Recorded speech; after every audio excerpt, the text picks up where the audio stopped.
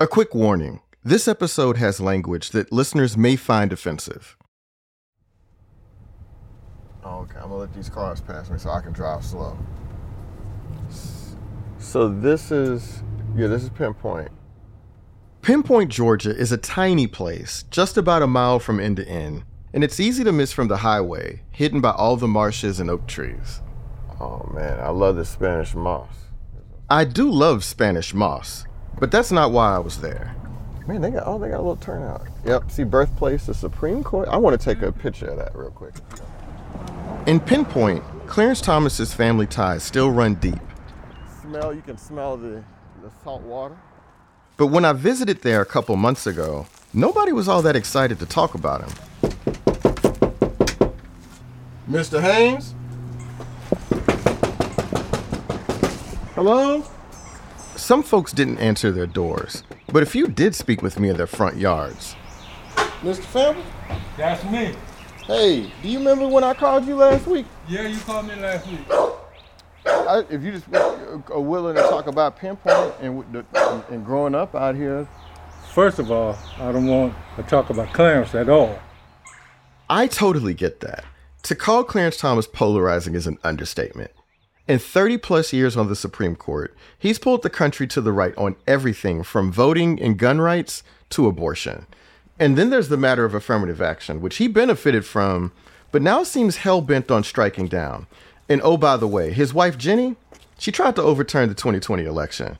So yeah, I could understand why folks didn't want to talk about it. Excuse me. Hey, how y'all doing? Does his family still live over there? Who? Clarence Thomas? Yeah. That's not it. Oh, that's not their house? No.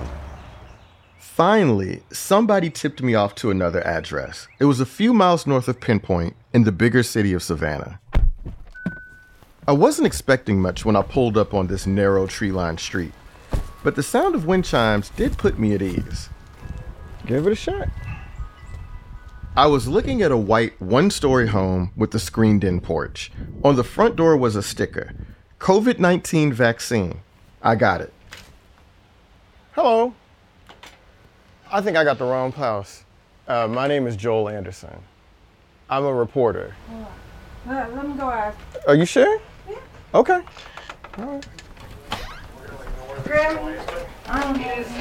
There's some argument to be made that this is not great for the Jacks. As I was invited in, I could hear the sound of MSNBC coming from inside. Hey, Miss Williams, how you doing? I'm so sorry to bother you. I didn't expect to get in. You know, I am a reporter. I got to be honest. I'm working on a documentary about your son's life. Well, when I answered, I think I got the wrong house. It was not the wrong house. And the woman who lived there actually seemed tickled that I showed up. So you go by Miss Leola, Miss Williams? What do you go by? Leola. Leola? I'm going to have to call you Miss Leola. I can't call you by your first name. My kids call me Grandma, Grammy. Clarence Thomas's mother, Leola Williams, is 94 years old, but still incredibly sharp. As we talked, Miss Leola sat in a recliner in a corner of her den with the curtains closed. The room was painted turquoise. So you've lived in Savannah or Pinpoint basically all your life then, huh? I was born in Liberty County, and I was taken to Pinpoint. Okay. And that's where my kids were born. Miss Leola's two-bedroom home is where her son's journey to the Supreme Court got started. And while I didn't realize it at the time, that house in Savannah was about to become national news. 2 weeks after I showed up, ProPublica reported that the house is now owned by Harlan Crow. He's a right-wing mega-donor who's taken Clarence Thomas on a bunch of lavish trips and paid for his grandnephew's school tuition, gifts that Thomas didn't disclose. Crow says he wants to turn Miss Leola's house into a historic site someday, but for now, it's a mother's shrine to her family and to her son's remarkable career. And this is his first wife. Oh yeah, you got all the Supreme Court pictures. Man, you've got a lot of history in here, Miss Leola. Yep. There's a graduation picture, a picture of them together, greeting First Lady Barbara Bush. And then there's a family shot, but Clarence isn't in that one. He was tied up in Washington, D.C. And you see this picture up here is when we was at my cousin's house in Pinpoint. and the vote came down. We was all in there, we were praying. On the day this picture was taken, in 1991, Clarence Thomas's family members weren't the only ones in suspense. Nobody knew for certain if he would make it to the Supreme Court. The hearing will come to order. Good morning, Judge. Mr. Chairman, as excruciatingly difficult as the last 2 weeks have been, I welcome the opportunity to clear my name today.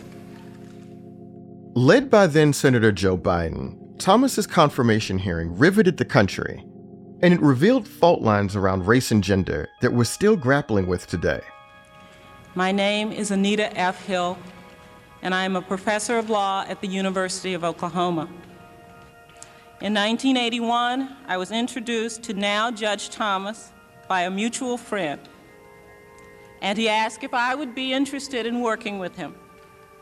What happened next and telling the world about it are the two most difficult experiences of my life. I remember watching those hearings in 1991 when I was 13 years old. I didn't really understand what I was seeing, and I didn't know much about Clarence Thomas or where he came from, but I knew enough to recognize that parts of his biography felt familiar. Both of us grew up in the South and went to Catholic schools. Both of us felt drawn to the fiery rhetoric of Black nationalism.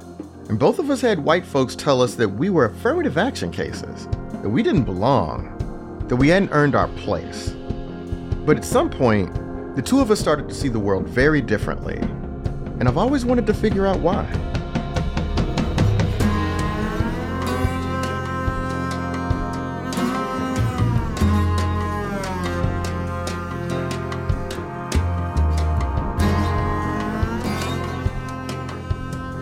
This is Slow Burn, Season 8, Becoming Justice Thomas. I'm your host, Joel Anderson.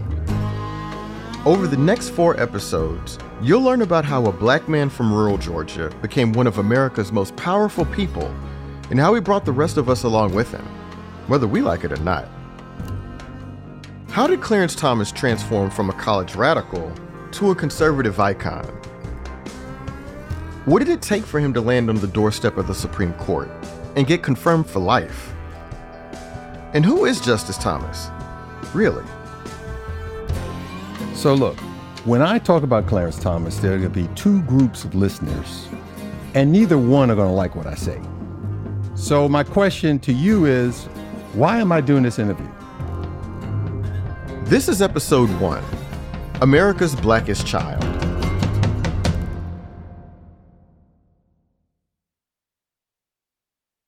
You're listening to this podcast, so you care about history.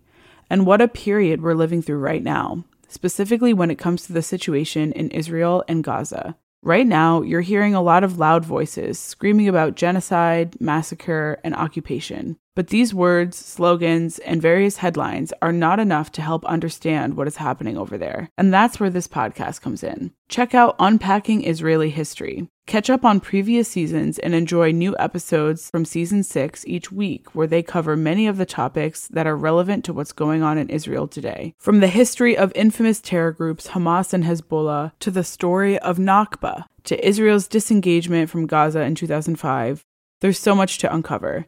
Unpacking Israeli History cuts through the noise and helps you understand Israel's present through understanding Israel's history. So educate yourself. Learn the history behind the headlines. Find Unpacking Israeli History wherever you listen to podcasts.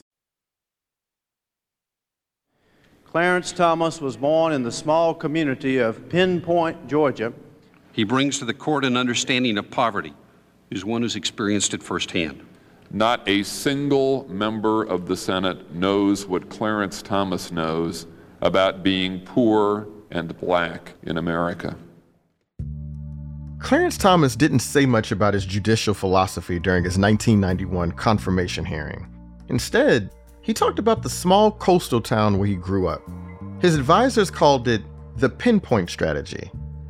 My earliest memories are those of Pinpoint, Georgia, a life far removed in space and time from this room, this day, and this moment. Pinpoint was settled in the late 19th century by formerly enslaved people known as Geechees or Gullahs. Those communities lived in relative isolation from white people.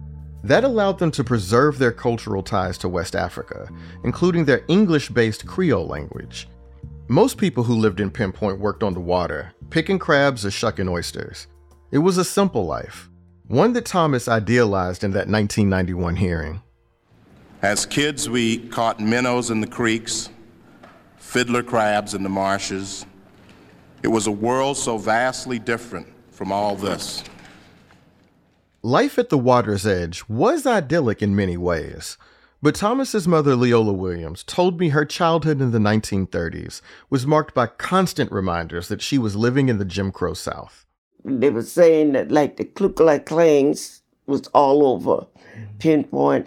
They burned a cross down. And then if we missed our school bus, we had to hide under the bridge to walk to school. If you see a car coming, we got to hide. In the 1940s, Miss Leola became a teenage mother to a daughter and two sons. Clarence was the middle child. After her husband abandoned them, she raised the kids in what Thomas has called a shanty, with no bathroom and no electricity except for a single light in the living room. They used newspapers to plug holes in the walls during the winter. In the fall of 1954, when Clarence was 6, his younger brother and a cousin were playing with matches and accidentally burned down the family home. Their little shanty was destroyed. So was everything inside. Leola Williams was forced to move into a one-room tenement in Savannah. She brought along Clarence and his brother, while her daughter stayed in Pinpoint with an aunt.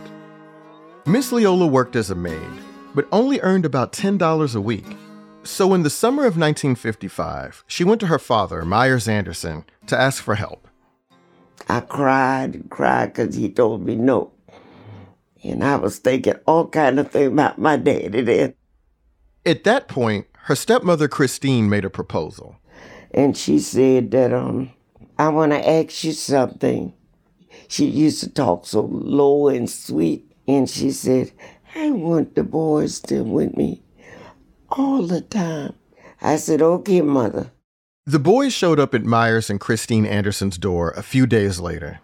Imagine, if you will, 2 little boys with all their belongings in 2 grocery bags. Throughout his confirmation hearing, Thomas and his supporters focused on poverty as the defining characteristic of his childhood. But in reality, this was the decisive moment, the day he left his poor upbringing behind.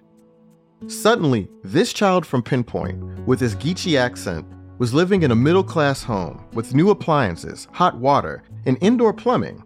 This is the house Miss Leola lives in now, the one I visited, with the screened-in porch and the photos of a Supreme Court justice covering the walls. Back in the 1950s, that house was Myers Anderson's domain. Clarence called his grandfather Daddy, and his autobiography is titled My Grandfather's Son. Thomas declined our interview request, but you'll hear from him in previous interviews, like this one from 2008. He was the greatest man I've ever known.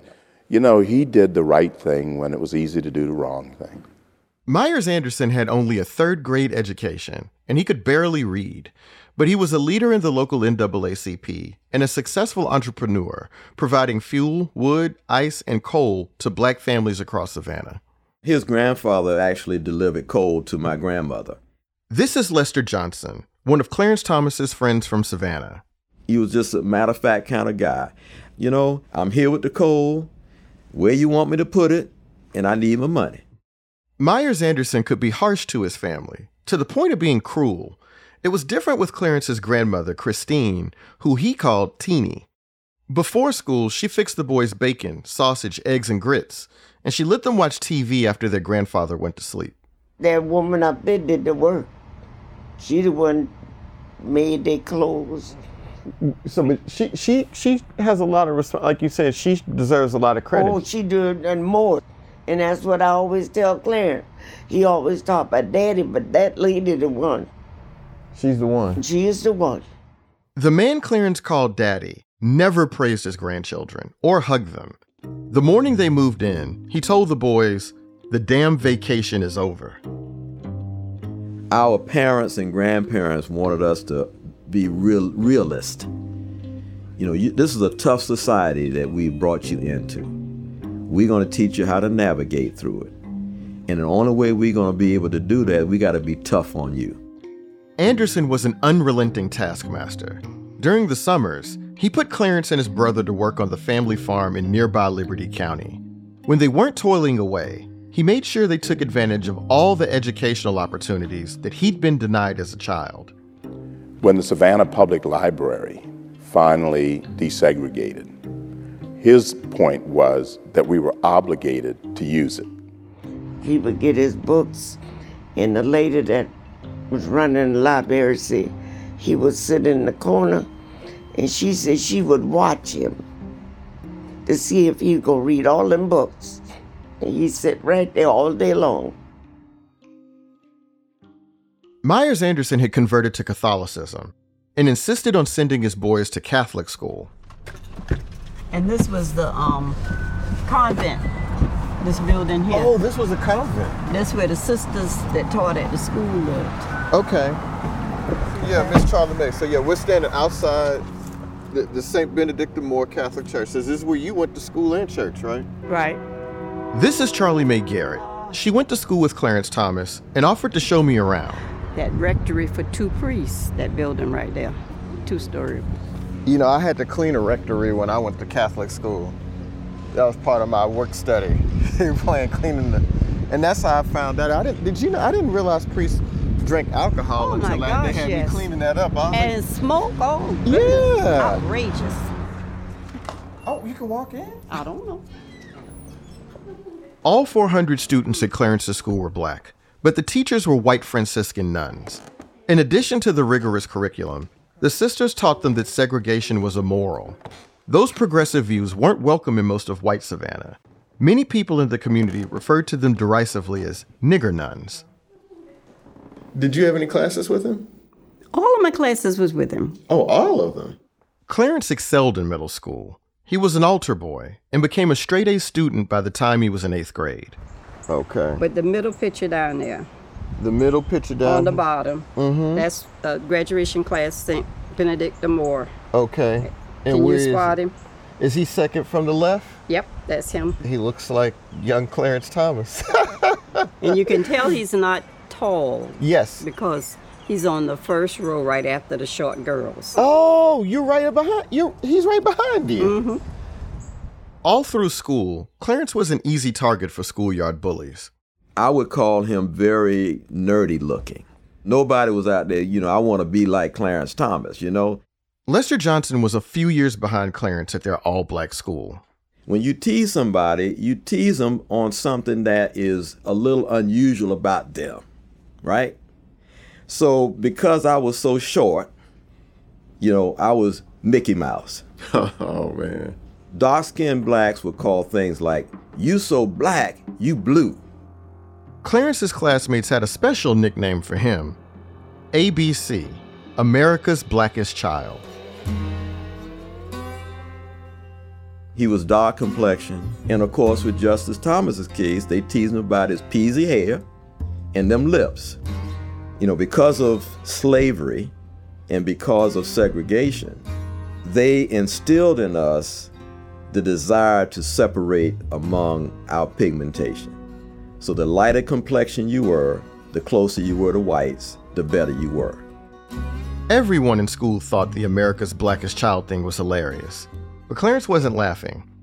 He buried his head in his books and started pondering his future career. Clarence worked at the school newspaper and thought about becoming a journalist. But when he was 15, he visited a seminary and decided he'd been called to walk a different path. He was going to become a Catholic priest. All of the nuns would always come in and say, "You all need to be like Clarence Thomas." And of course, we would sit there and say, "Oh, here we go again." And what they were saying was, we need more of you to consider becoming a priest. We don't have any black priests. Clarence Thomas is going to be our first, but we need more than one. Clarence's grandfather loved the idea of his grandson making history in Savannah. Myers Anderson just told him that once he committed to the priesthood, he wasn't allowed to quit. And then he added, "Don't shame me and don't shame our race." Clarence would be leaving the comfort of his all-black school for a Georgia seminary that had never admitted a black student. A yearbook photo shows him surrounded by white faces, some smirking. He's in the back, staring straight ahead, and he isn't smiling. The difficulty was things hadn't been desegregated yet. So you were again crossing these racial barriers, so you had that challenge. The school's director told Clarence to get rid of his Geechee Gullah dialect so he wouldn't be thought of as inferior. Every night after lights out, someone would yell, "Smile, Clarence, so we can see you." Clarence channeled his anger into his schoolwork. He won a Latin contest, claiming as his prize a statuette of St. Jude, the patron saint of hopeless causes. Twice, he left the statue on his dresser only to have someone break off the head. Each time, he glued it back together, as if to say that he couldn't be broken. Despite those insults, Clarence wasn't going to walk away. He actually encouraged some of his old schoolmates to follow in his footsteps. I said, look, hold on for a second, man. Look, just answer this question for me. I understand that you can't have a girlfriend if you're at the seminary. Just answer that for me. He said, well, no, we can't have a girlfriend, but, we get to come home on the weekend. And I said, look, man, I'm just noticing these young girls. Thank God for you, but I'm not ready to do that, man. Miss Charlie Mae thinks Clarence wasn't ready for the priesthood either. She believes he had other aims. I know that he wanted a better education. See, he had a political ambition from a very young person. Did you know it at the time? Yeah, I know he was ambitious. Yeah. I didn't know he wanted to go all the way to the Supreme Court, but I know he wanted to get from A to Z. For Clarence Thomas, getting from A to Z had started with leaving Pinpoint. Studying to be a priest seemed like the next big step. And for a while, it felt like it was worth it, no matter the hardships. But that was all about to change.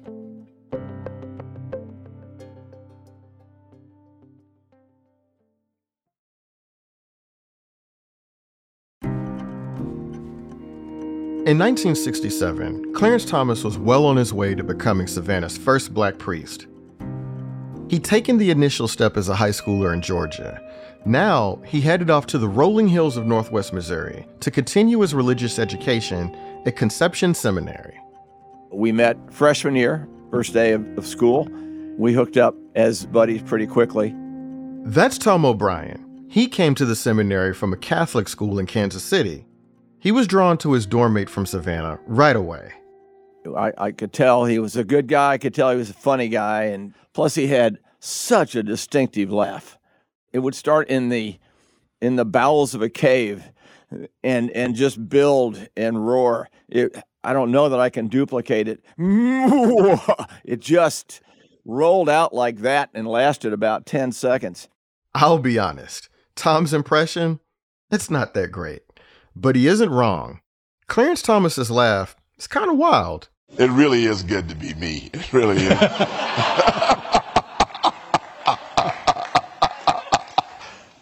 That belly laugh got Clarence noticed at Conception. But the truth was, he would have stood out no matter what.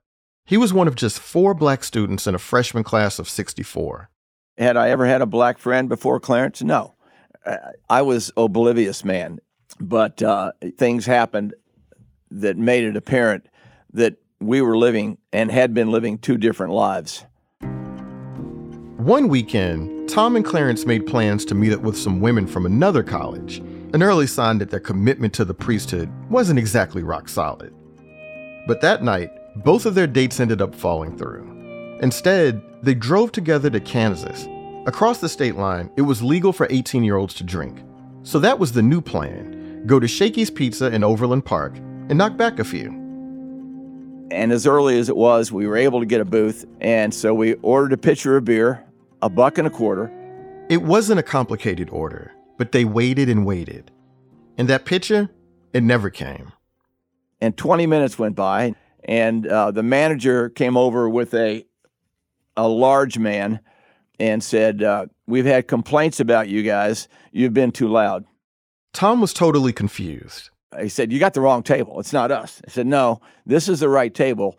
A bunch of complaints. You've been too loud. You all need to leave." So I'm trying to make a case that he's got the wrong table. And Clarence grabbed my arm and said, "Man, it ain't the volume." The problem that night was where they'd gone out. Overland Park was an upper-class, extremely segregated suburb of Kansas City. I'd been to Shakey's plenty of times, and I never noticed that the place was all white. And then realized the world I lived in, because he said, it was the first thing I noticed, that I was the only black guy in there. I remember hurting and being embarrassed for Clarence because we were getting tossed because of the color of his skin. And I was stunned. How did he handle it? Like, what was his demeanor? Well, he handled it as though it was no surprise. In fact, he said he was surprised it took that long. Clarence had tried his best to blend in, but by the end of the first semester, he wanted to give up on Conception Seminary and on his ambition to become Savannah's first black priest. That goal didn't just belong to him, though. It was his grandfather's dream, too, and Clarence was desperate not to disappoint him. So that was it. He was going to stick it out, and he did for a little while longer. Direct from our newsroom until the evening of April 4th, 1968. CBS Evening News with Walter Cronkite. There's been an incident. You need to come downstairs and check the TV out. So there were 70 of us down there. Good evening. Dr. Martin Luther King, the apostle of nonviolence in the civil rights movement, has been shot to death in Memphis, Tennessee. Police have issued an all-points bulletin for a well-dressed young white man seen... When Clarence heard that Martin Luther King had been killed, he felt totally gutted. King's words had given voice to his pain, helping him make sense of the anguish that comes with being black in America. But on the night of April 4th, he got another lesson from one of his white classmates. Coming up the stairs from listening to the news about King's assassination, somebody said something about being glad it happened. In his memoir, Thomas wrote that he heard his classmate call Martin Luther King a son of a bitch. A short time later, Clarence confided in his good friend Tom. His room was right across the hall, and he came over and said, "Hey, can I talk to you?" He said, "I'm not coming back next year." And then he told me why. For Clarence, that was the end of his time at seminary. His classmates' words crystallized everything about the isolation he'd been feeling and the insidiousness of racism. I remember some real disillusionment on his part. He told me, he said, I thought this was a place, maybe, that couldn't happen, that couldn't be, but not so. Clarence didn't go home to Georgia right away. The week after King's assassination, he headed back toward Kansas City. This time, he got a ride with one of his black classmates. And they weren't going to the suburbs. Yes, I am in the intersection of 12th and Oak, where the crowd has mainly gathered on the lawn and the steps at City Hall, expecting Mayor Davis to come out. On April 9th, the day of Martin Luther King's funeral, thousands of students took to the streets on the Missouri side of Kansas City. In his autobiography, Thomas wrote about marching in King's honor. He said it was his first civil rights protest and described how powerful it felt to chant and sing alongside people who were just as outraged as he was. But in America, in 1968, that outrage was starting to boil over. Fire Chief Halloran reports that fires are raging out of control in the area bounded by 36th and Prospect through 39th and Prospect. The march on April 9th did start out peaceful, but then the police fired tear gas into the crowd, and Kansas City descended into 4 days of chaos. 15 persons injured in shooting incidents, 75 fires, and nearly 200 businesses looted. Kansas City's General Hospital received victims of the violence throughout the night. 4 were dead on arrival. One of these was a 12-year-old boy. There were riots all over the U.S. after King's assassination. The uprising in Kansas City was one of the largest. It's unclear if Clarence Thomas got caught up in the violence. That's because the story he told in his autobiography left out the riot completely. He wrote that on the streets of Kansas City, He felt the kind of fulfillment that eluded him in the seminary, a sense that this fight for social justice was where he belonged. After he left Missouri, Clarence kept in touch with his friend Tom O'Brien. In handwritten letters, they talked about their personal lives, politics, and the Vietnam War. Both of us had some concern about, we knew we were squaring up for the draft and going to be draft eligible. Tom has held onto those letters for more than 50 years, and one line still sticks with him. One of the letters, was signed, "Power to the People, CT." We'll be back in a minute.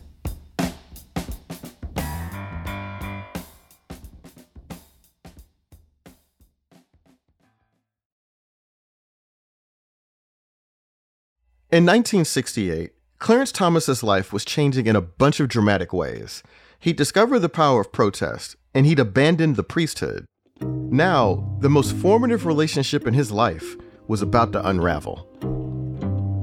I returned home and was greeted with my grandfather, who told me that I needed to find another place to live. So he kicked me out of the house, and I was on my own. I was 19 years old.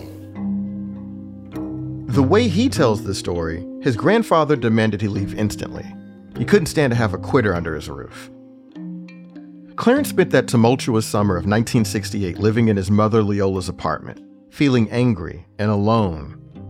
To find himself, he'd head north to a small Catholic college in New England that promised to cover most of his tuition.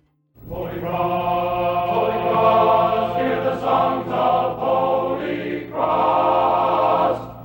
Bring up in your Hoya with a choo-choo. Some people still think of a college as a collection of buildings. We think of a college as a community of people. All kinds of people.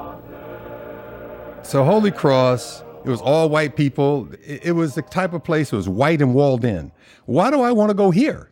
That's Eddie Jenkins. In 1968, he was a top high school football recruit from New York City. He had dozens of offers from places like Boston College, Georgetown, and Florida A&M. Eddie's father was pushing for him to go to Holy Cross, but it was near the bottom of his list. An all-male school that wasn't exactly a football powerhouse in cold and dreary Worcester, Massachusetts. Isolated on the hill, with wind coming every day at you, and no women on campus. And that's where you decided to go to school, huh? That's where my father said I was going to school. And when I told him there were no women on campus, he said, perfect.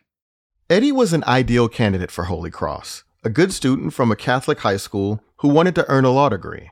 And he appreciated the school's earnest recruiting pitch, even when one of the football coaches made a very clumsy sales attempt. He said, you niggers are going to like it here. And he meant Negroes, or he said Negroes, but in his voice. So we looked at each other and kind of a nod. Yeah, I think this is where we're going to start. This is the place for us to kind of start laying some tracks to make a change in America. After MLK's assassination earlier that year, Holy Cross had scrambled to get more black students to enroll. Heading up those efforts was Father John Brooks, a white Jesuit priest. When Father Brooks got to Holy Cross in 1963, the school had 2,200 students. Only one of them was black. He was saying, here's an incredibly talented pool of people. We're missing out by not helping to educate them. That's Diane Brady. She's the author of Fraternity, a book about the black students who enrolled at Holy Cross in 1968. She spent a lot of time interviewing Father Brooks. And I think he suddenly, realized, well, of course it's not going to happen unless somebody makes it happen. Do you think that he thought of it as an affirmative action program, even if it wasn't in the mainstream at that moment?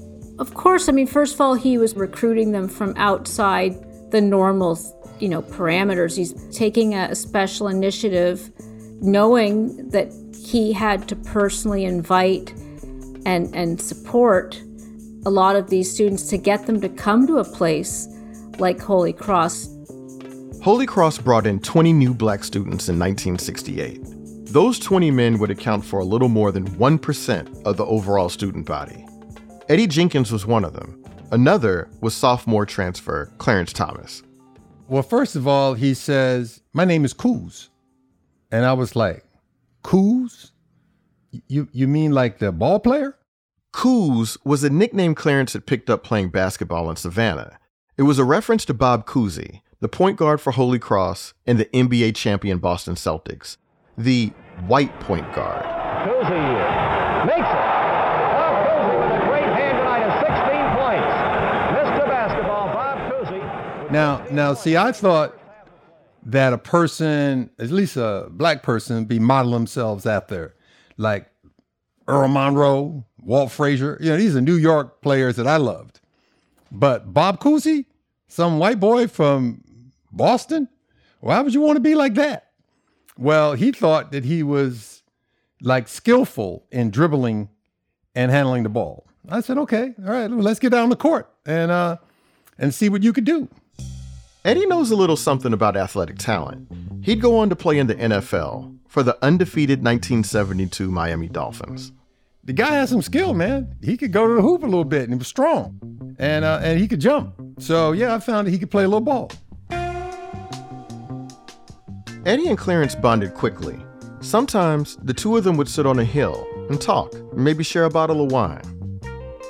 You know, he'd talk about his grandfather raising him, and he'd talk about the poverty in Pinpoint and Savannah, and his father left him early. So I'd heard all the hard life that he had. Their conversations weren't always that serious. Clarence definitely knew how to laugh. And at first when I heard it, I thought he was kidding. Like, no one laughs like that. If you heard that, you know it's him all the way across campus. Clarence majored in English and made the dean's list. He also worked up to 5.5 hours a day in the dining hall. And when he wasn't studying or working, he was getting more and more immersed in the quest for social justice.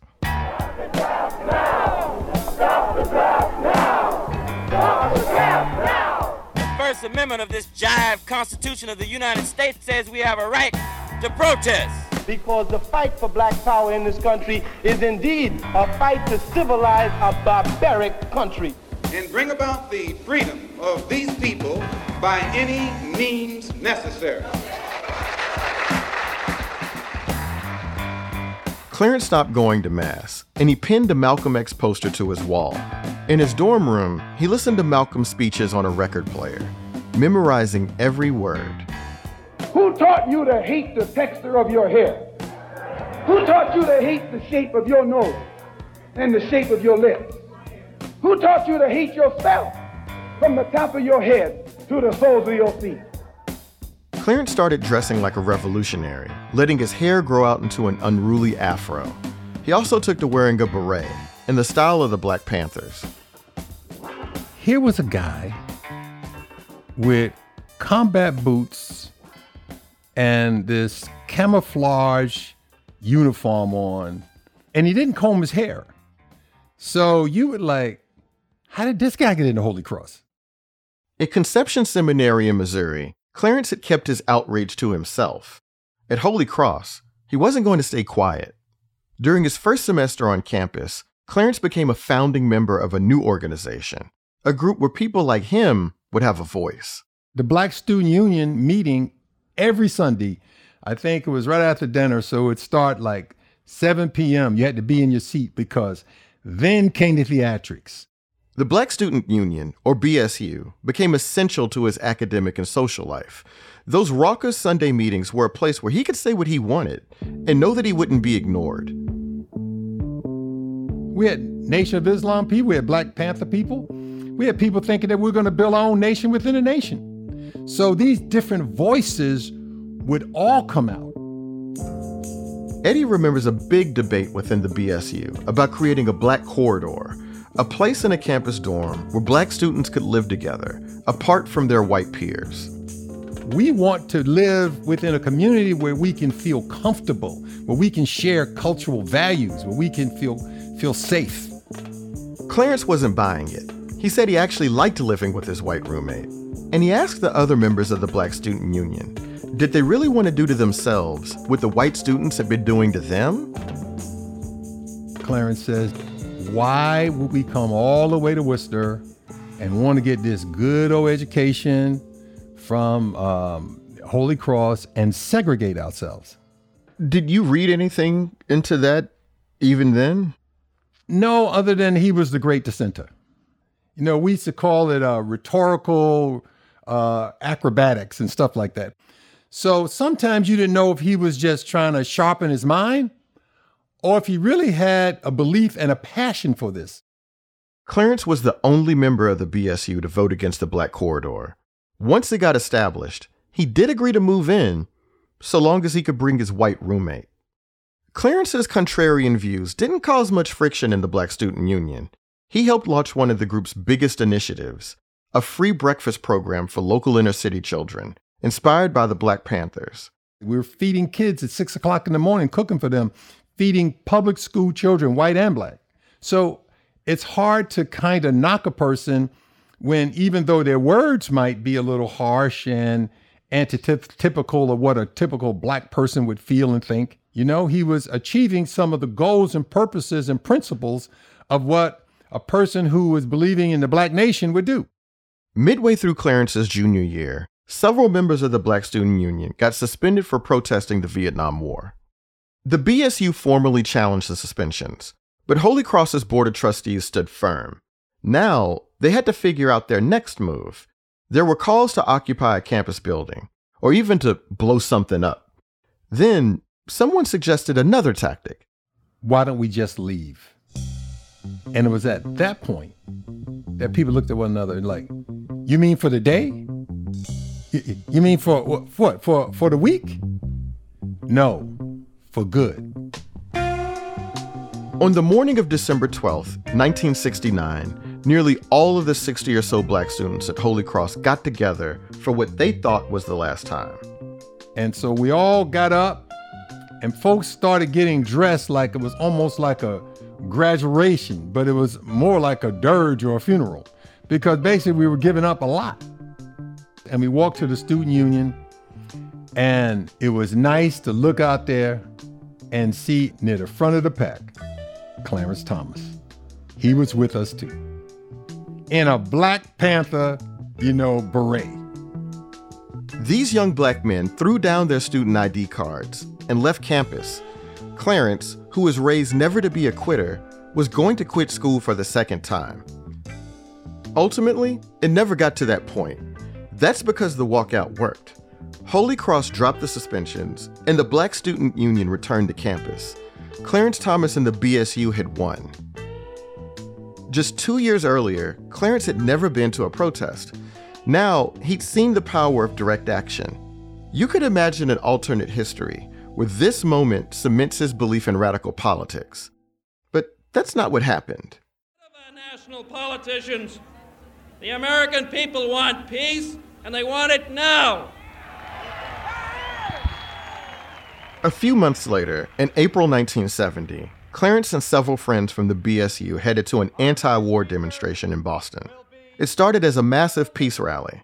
But as the day went on, that would change. And as far as the Black Panther Party is concerned, and Black people are concerned, that it's going to become very necessary for the youth of America, especially white youth, to pick up guns. By nightfall, the peace rally had migrated to Harvard Square and transformed into a bloody conflict between protesters and police. At least 300 people were treated for injuries, and 28 were arrested. There has been stoning, looting, and burning, the traditional ingredients of a city riot. At one point, from a knot of about 30 milling, curious, and seemingly dazed people, a rock was hurled, which struck a policeman's helmet. I mentioned something earlier about Thomas's autobiography, that it leaves out the violence that surrounded his first ever protest. That was the one in Kansas City, following MLK's assassination. But he's told the story of this protest, the one at Harvard Square, over and over again for 50 years. I was angry about things that happened in the past. I was angry about things that were going to happen in the future. And people sort of exploited that. He says he found himself chanting pro-Viet Cong slogans and demanding freedom for Angela Davis and other political prisoners. That he got drunk and disorderly and dodged tear gas and billy clubs. That a police officer shouted loudly in the direction of Clarence and his friends, "This must be the nigger contingent from Roxbury." The way he tells it, in his memoir and in speeches, that night was a breaking point. All night we were rioting. And I got back home, got back to Holy Cross, and that's when I made a promise to God that I would never, that if he took anger out of my heart, I would never do that again. I would never let anger control my life. The combat boots and that Black Panther beret, Clarence soon tossed them aside like an old costume. But he did hold on to something from that time. If we could be cured of our slave mentality, we would realize that just as the white man can do these things for himself and his kind, we can get together in unity and harmony and do the same thing for ourselves and our kind. Malcolm X, with his philosophy of self-reliance and self-discipline, sounded a lot like Clarence's grandfather, that he had no reason to think of himself as oppressed, and he had to help himself before he could help anyone else. That's what Clarence Thomas was taught as a child, and it's what he rediscovered at Holy Cross, and what he told the world during his confirmation hearing. And I tried to do what my grandfather said, stand up for what I believe in. And the person you have before you today is the person who was in those army fatigues, combat boots, who's grown older, wiser, but no less concerned about the same problems. I asked Eddie Jenkins what he thinks about who Clarence Thomas was at Holy Cross and who he is now. We all like to recall those moments when it seemed like we had idealism, when it seemed like we could do a lot for our people. And so we all miss those moments. And we all like to think that we can go back to those times, to those friendships. But we evolve and we change and we get complex. And if we could just go back to that one or two moments where we could have that conversation sitting on the hill, just drinking a bottle of wine and saying, let's unwind this thing, brother. And what are the one or two or three things that you think you could do for yourself, your family, and your people?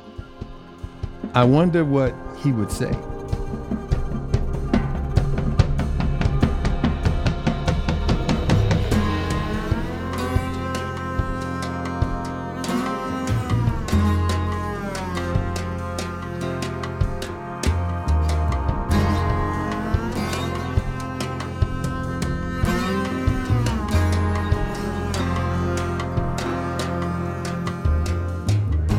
Next week on Slow Burn, Clarence Thomas finds his people and his politics. If you have a deeply cynical view of white people and of racism, you start to calculate, what is it necessary for me to do in order to get what I want? And later this season, Thomas faces accusations from several women, but not all of them get a public hearing. I've always been proud of the fact that I told the truth when it was not necessarily popular to do so. It just felt like an exercise in futility.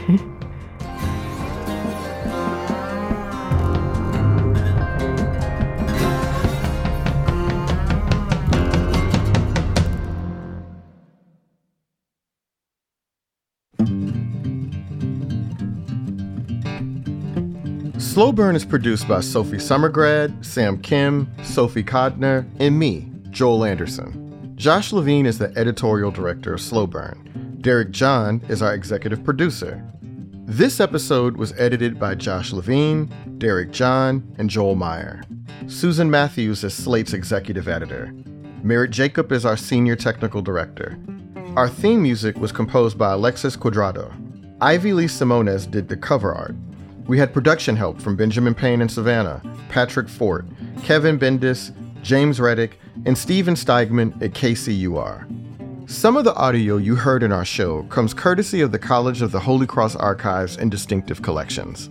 We couldn't make Slow Burn without support from our members, and I strongly urge you to sign up for Slate Plus today. It's only $15 for your first 3 months. Head over to slate.com/slowburn to join. You'll get all kinds of perks, including a member-exclusive episode of Slow Burn this week and every week. In this week's Plus episode, you'll hear more fascinating stories from Diane Brady, the author of Fraternity, about the black students who enrolled at Holy Cross in 1968.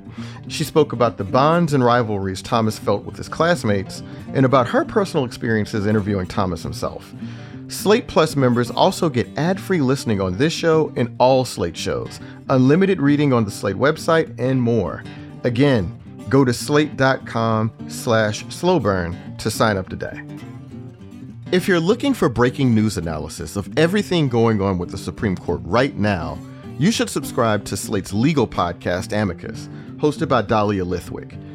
Amicus has new episodes every Saturday this month to tell you all about the major decisions being released this SCOTUS term, and there'll be special episodes for Slate Plus members too. Find Amicus wherever you listen. Special thanks to Michael Fletcher, Rachel Strong, and all the good folks in Savannah. Special thanks also to Slate's Mark Joseph Stern, Dahlia Lithwick, Christina Carterucci, Evan Chung, Kelly Jones, Katie Shepard, Caitlin Schneider, Cleo Levin, Bill Carey, Seth Brown, Katie Rayford, Daisy Rosario, Janae Desmond Harris, Hillary Fry, and Alicia Montgomery, Slate's VP of Audio. Thanks for listening, and we'll see you next week.